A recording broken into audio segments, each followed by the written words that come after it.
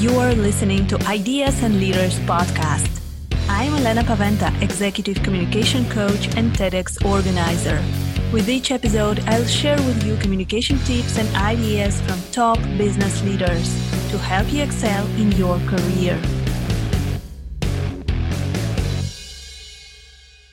Okay, hello. Today my guest is Greta Kesa.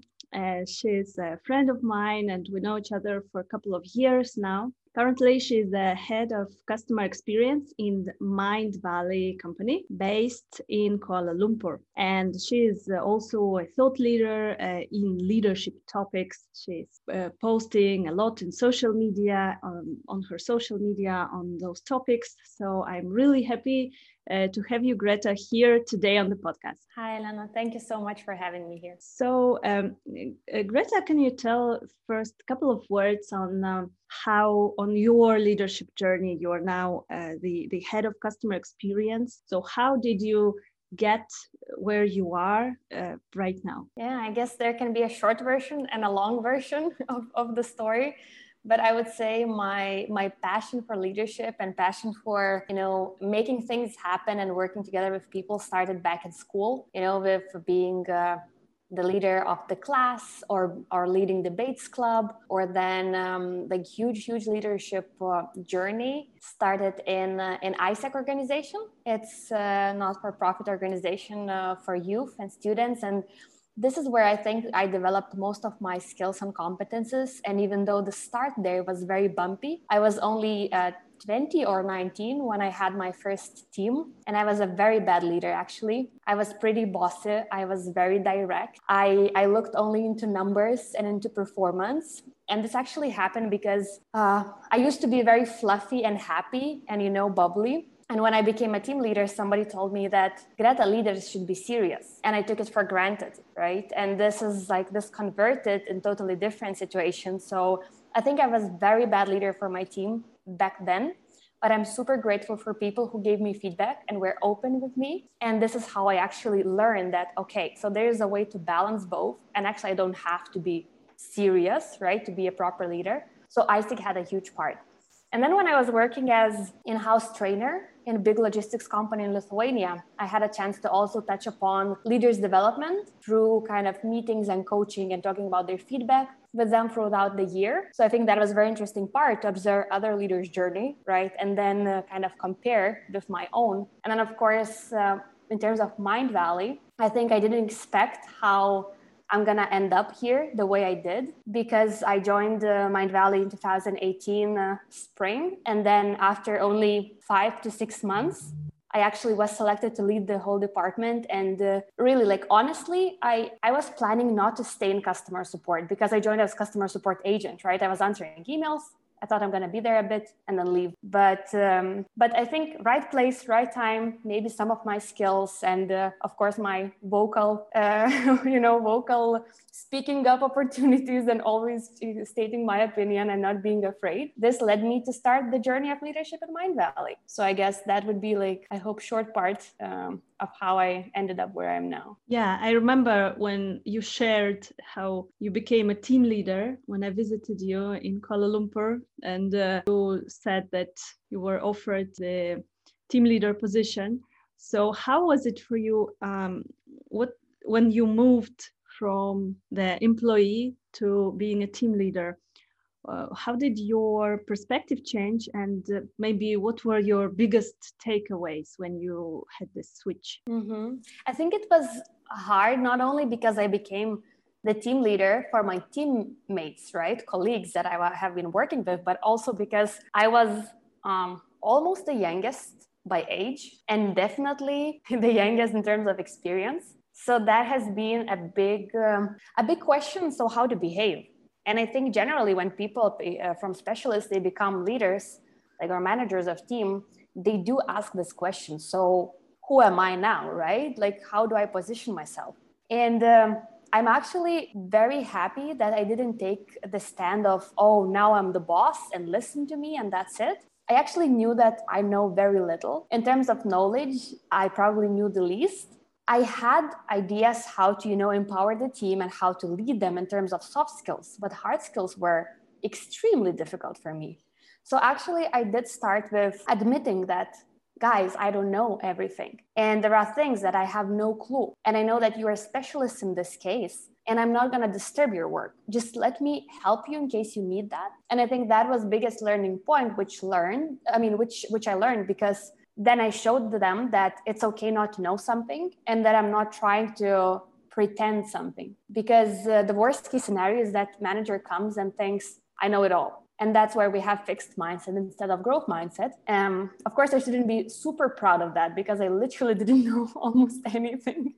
But this, I don't know how to call it, like humility or something. I think that helped me because since then I was always open. For example, I'm not good with documentation or spreadsheets. And I always say, guys, please help me. You know, I'm very, like, it's very hard for me. And then my team realized that they can also ask for help. So that was probably the biggest learning point. And other than that, to be curious and actually not to demotivate people or not to disturb their work. Because sometimes managers just start interfering very, very much without being asked. And instead of motivating, they start demotivating because they become like the obstacle for people and their previous ways. So I was trying my best not to be one. I hope it was successful. So these were like probably my main learning points. Yeah, it is actually great that you started your leadership journey from this not knowing everything point. Yeah, so now even if you know much more, then you still have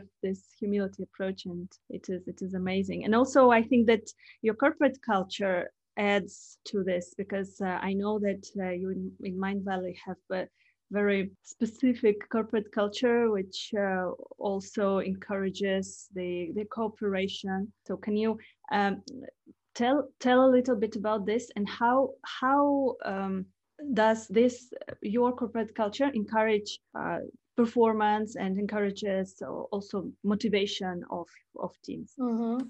I think you're right. I did notice as well that I'm not saying it's unique, right? But it's different from standard corporate culture. And that's why I applied there, because I read a lot about Mindvalley and I thought, oh my God, that's my dream company. And can it even be true? And I think one of the defining moments, both for leaders and other employees, is that the hiring process is very long, I would say, and pretty difficult. Myself, I had 5 interviews and my hiring process took 2 months. But the thing is that Mindvalley is trying to hire for attitude or mindset and train later for skills. And I think when you hire people and they come because their values are similar to the company's, right? They are self-driven, they have this sense of ownership, then the whole game afterwards, when you onboard, you start working, becomes easier. And that is, I think, one of the strongest points, both when I became a manager or when I have my team or even I have new people joining, they already are self-starters, right? They're excited, they want to contribute to the mission. And then, of course, it's easier to lead them than to have people who are from day one, just, okay, it's just a job. So I would say this truly helps because the company itself promotes these entrepreneurs, I guess this is the word, right? Like there are entrepreneurs and intrapreneurs inside the company, and we're constantly encouraged to look for white spaces, how to improve situations. And I think there's not that much of hierarchy of so many levels, even though, of course, certain decisions can't be made just by me or by my team member. We have to have approvals and sync certain ideas or projects with upper management. But this idea that, at any point of time, whenever I was a member or a leader, I could text on WhatsApp our CEO and founder, either with idea or update what I'm doing or a question. I think that's already amazing because it gives this feeling like, okay, we're here together. And it's not that, you're somewhere up there that I would never see you.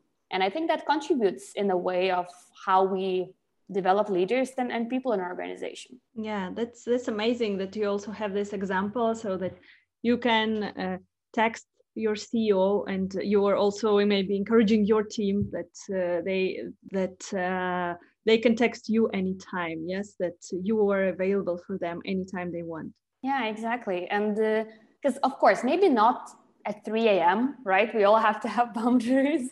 But yeah, that's very correct. Plus, I also want to encourage my team members to text even CEO as well. because there are situations when they have the idea, they shared with me, and I'm like, okay, send to Vision, because I can't take decision, right? To, I don't know, do some kind of innovation. They're like, what do you mean text Vision?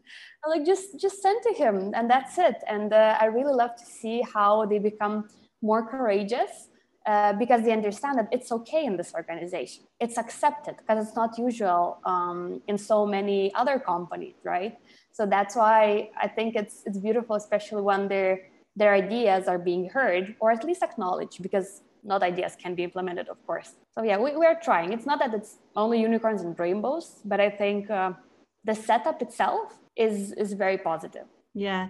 So recently we had this switch to remote working, and I know that in your company you had some partly some elements of remote working already before that you could you had more, let's say, flexible time frame. But now, as we completely moved into remote working in 2020, what was your experience as a team leader? Was it did you change somehow your approach to your team, to communication with your team, and what changed? Part of my team was always remote, mostly indirect team, because we have certain sub teams. So that was not new for me, not only in terms of flexibility, but overall, like managing virtual teams. But when I think of the team in headquarters, what mostly changed is we kind of lost certain rituals that we have, because in Mindvalley, culture is very strong.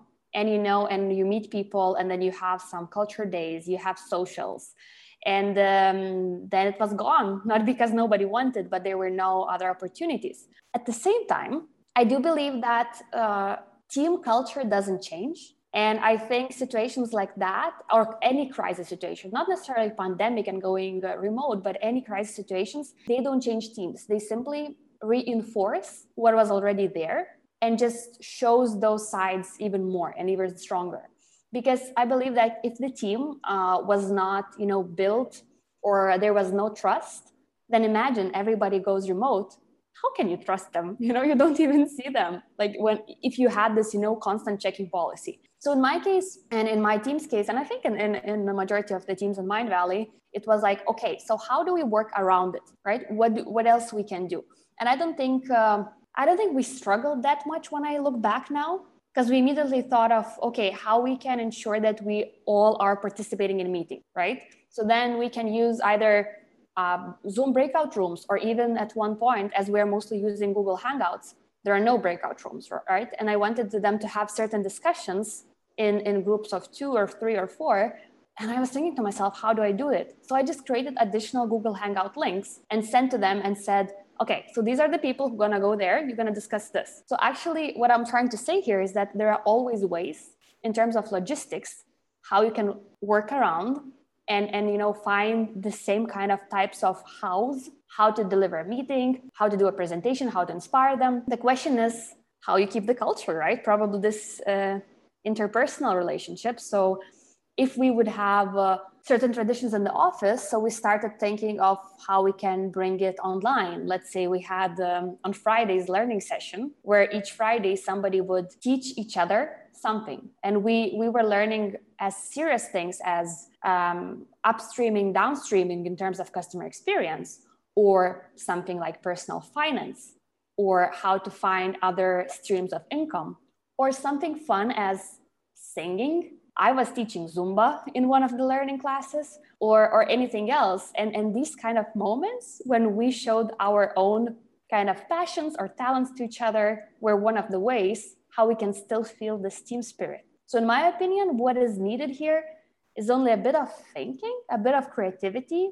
And then if you had this team spirit, it shouldn't only come from the team leader. So all team can contribute, and then things flow. Maybe not as easy, I'm not gonna lie, but it's still possible. Yeah, and I remember also I saw on your social media that you had those meetings where everyone dressed up, and you had some topics of your meetings, and it was great actually. I did the similar thing recently with my Toastmasters district team, as now I'm district director, and we have 5 countries in the district.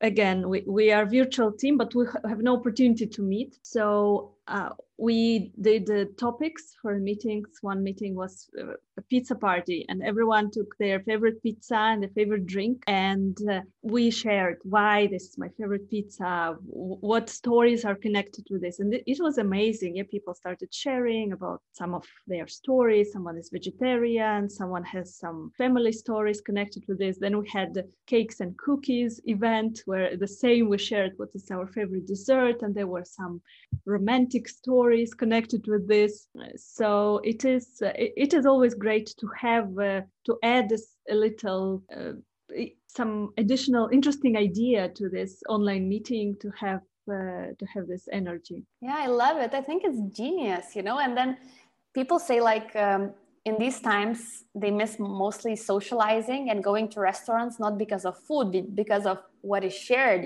next to the food. So I think your idea to include kind of food and eat together and just also share stories, this is so amazing. And I really love it. Yes, I remember. I think that also your online meetings and your pictures from meetings also inspired me a little bit for it, because I saw that you had some pirates or some Hawaii style. I don't remember, but I remember that it looked fun, and it is hard to make online meetings fun. We need to add some spice to it, additional thing to make it more motivating. Yeah. Yeah, I'm very happy that, if it inspired at least a bit, then it's amazing. Because I was actually afraid, like, I'm not going to lie. I was afraid while introducing this to the team, because the whole idea is 1 week challenge where every day, because we have these 20-minute meetings every day, because when I was leading customer support team, you have to sync, what is going on in the company that day. And I was afraid that people would think that it's too silly. It's not serious enough. It takes effort. So why should we do it? But apparently after 1 week, they said we want more. And this is how we did it in total for 4 weeks. So yeah, like it was even hard to come up with topics. But I guess the most important part, yes, fun is amazing. But some of the comments that I received from team members afterwards, where they said that, all days would have seemed the same, but only because we had these, challenges, it was something to look forward to. And whenever I would feel down, I would remember that for 11 a.m., I have to dress up, and I would immediately have, my mental and emotional health rising up. And for me, that was one of the biggest compliments, right? That, we as leaders, we can also create some things that might sound silly at first and only for fun, but actually this is where connection happens. And people are craving for these spaces, I would say. So I guess it's very similar to what you have been doing with Toastmasters. Yeah. So Greta, to sum up your leadership experience, what tips would you give to young team leaders who are moving from position of a specialist to team leader? What are the do's and don'ts? Maybe I would start with don'ts. And the biggest don't I see is don't pretend that you know everything. And that's literally my biggest learning point. It's okay if you don't know everything, and you don't have to know everything, because otherwise, why would you need a team? In terms of do's, I would say one is, people say be leader, be coach, be mentor, be a manager. There are so many things. But my favorite part is be a human first and come from the place of being a human and look at your team as humans. And when you go to that place that you see, whether they're exceeding your expectations or something bad happens, because, failures are inevitable, I guess. But if you see them still as humans, that's the whole new game. And then the way you react, you don't have to even learn any strategies, any smart things, how to do feedback, because you simply want to treat them well. And this is related to the second part of do's is honestly care for your team. Not only results, not only business needs, which is super crucial, right? That's why we're in business. But honestly care for them and care for the team as such. And then when you do have this care, I think things just flow in place. So now I would say these three main things. Yeah, thank you. Very valuable tips. And Greta, I know that you started a new project recently, your happiness coaching program. Can you tell us a couple of words about this program and what is it all about and what are your plans? Sure. So I started it without even kind of knowing. This started with one colleague when we had a very short conversation, her saying, Greta, have you ever thought of becoming happiness coach? And I laughed at her. I'm like, is it a thing? How can it be a thing? It doesn't sound serious. And it's like, why are you even saying this? But apparently from her question back in March, this became my yearly goal. And I decided to think of the things that actually why I'm happy in my life and why even when obstacle comes or I have bad days, why I still look into everything with hope and faith. And I found out that I'm not unique. I'm not like, oh my God, I'm so special. But there are certain things that I do, right, constantly, or certain habits or certain exercises that help me to come to that way. And then I thought, wait, so if these simple things help me, why don't I share that with others? Because that's not like I was born under the lucky star, I wish. But these are the simple things that everyone, I think, could rectify and find what happiness is for them. So this is how the idea was born. And without knowing even what's going to happen and how I'm going to go about it, I finished my first pilot program a few months ago because the duration is 3 months.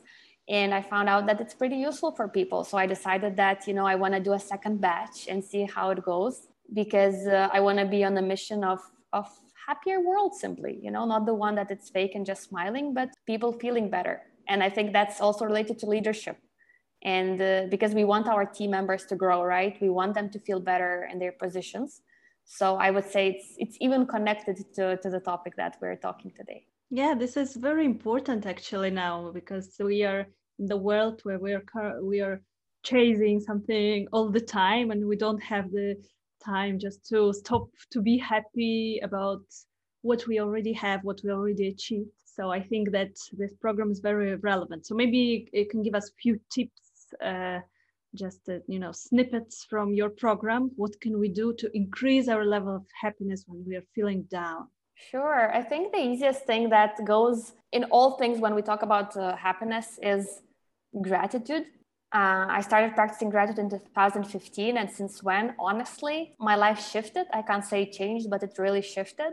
And simply practicing mindful moments, either it would be meditation, prayer, or just silent walk in nature, or just being with yourself, right? When we actually, as you said, Alana, have a chance to stop and understand what's going on, because we're like, machines as well, but they need fuel, right? To stop and have some fuel. So why don't we stop?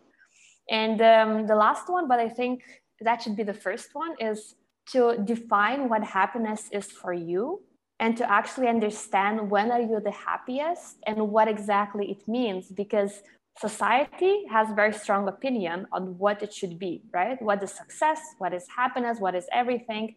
And that doesn't have to match with your own understanding. And when you start understanding, and that's why first part of the program is about that, when you start understanding that, you can take actions towards that. And I think that's the biggest part, that it's a very unique approach. So yeah, mindfulness, gratitude, and understanding what happiness is for you. Yeah, this is very important to understand. I need to spend some time thinking about this. Yeah. So thanks a lot for sharing today. And if our listeners want to contact you, maybe they're interested in your happiness coaching program, or they just want to contact you and ask you some questions, where is it better to contact you online? So for now, I think 2 social media platforms where I'm the most active, mostly on leadership and team management and team culture. I'm sharing and I'm communicating on LinkedIn, Greta Kessa. And then on Instagram, I'm more starting to focus on happiness, also Greta Kessa. And I have plans to build my website, gretakessa.com. So it's still in the plans, should come in upcoming few weeks, but maybe it's live already when people are listening. Great.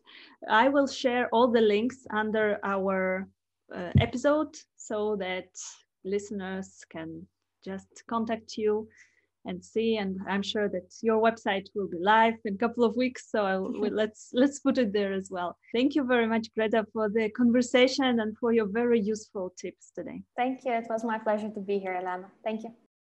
Thank you for listening to Ideas and Leaders podcast. Did you enjoy this episode? Let me know that you listened by tagging me in your LinkedIn profile and using a hashtag Ideas and Leaders. See you in the next episode.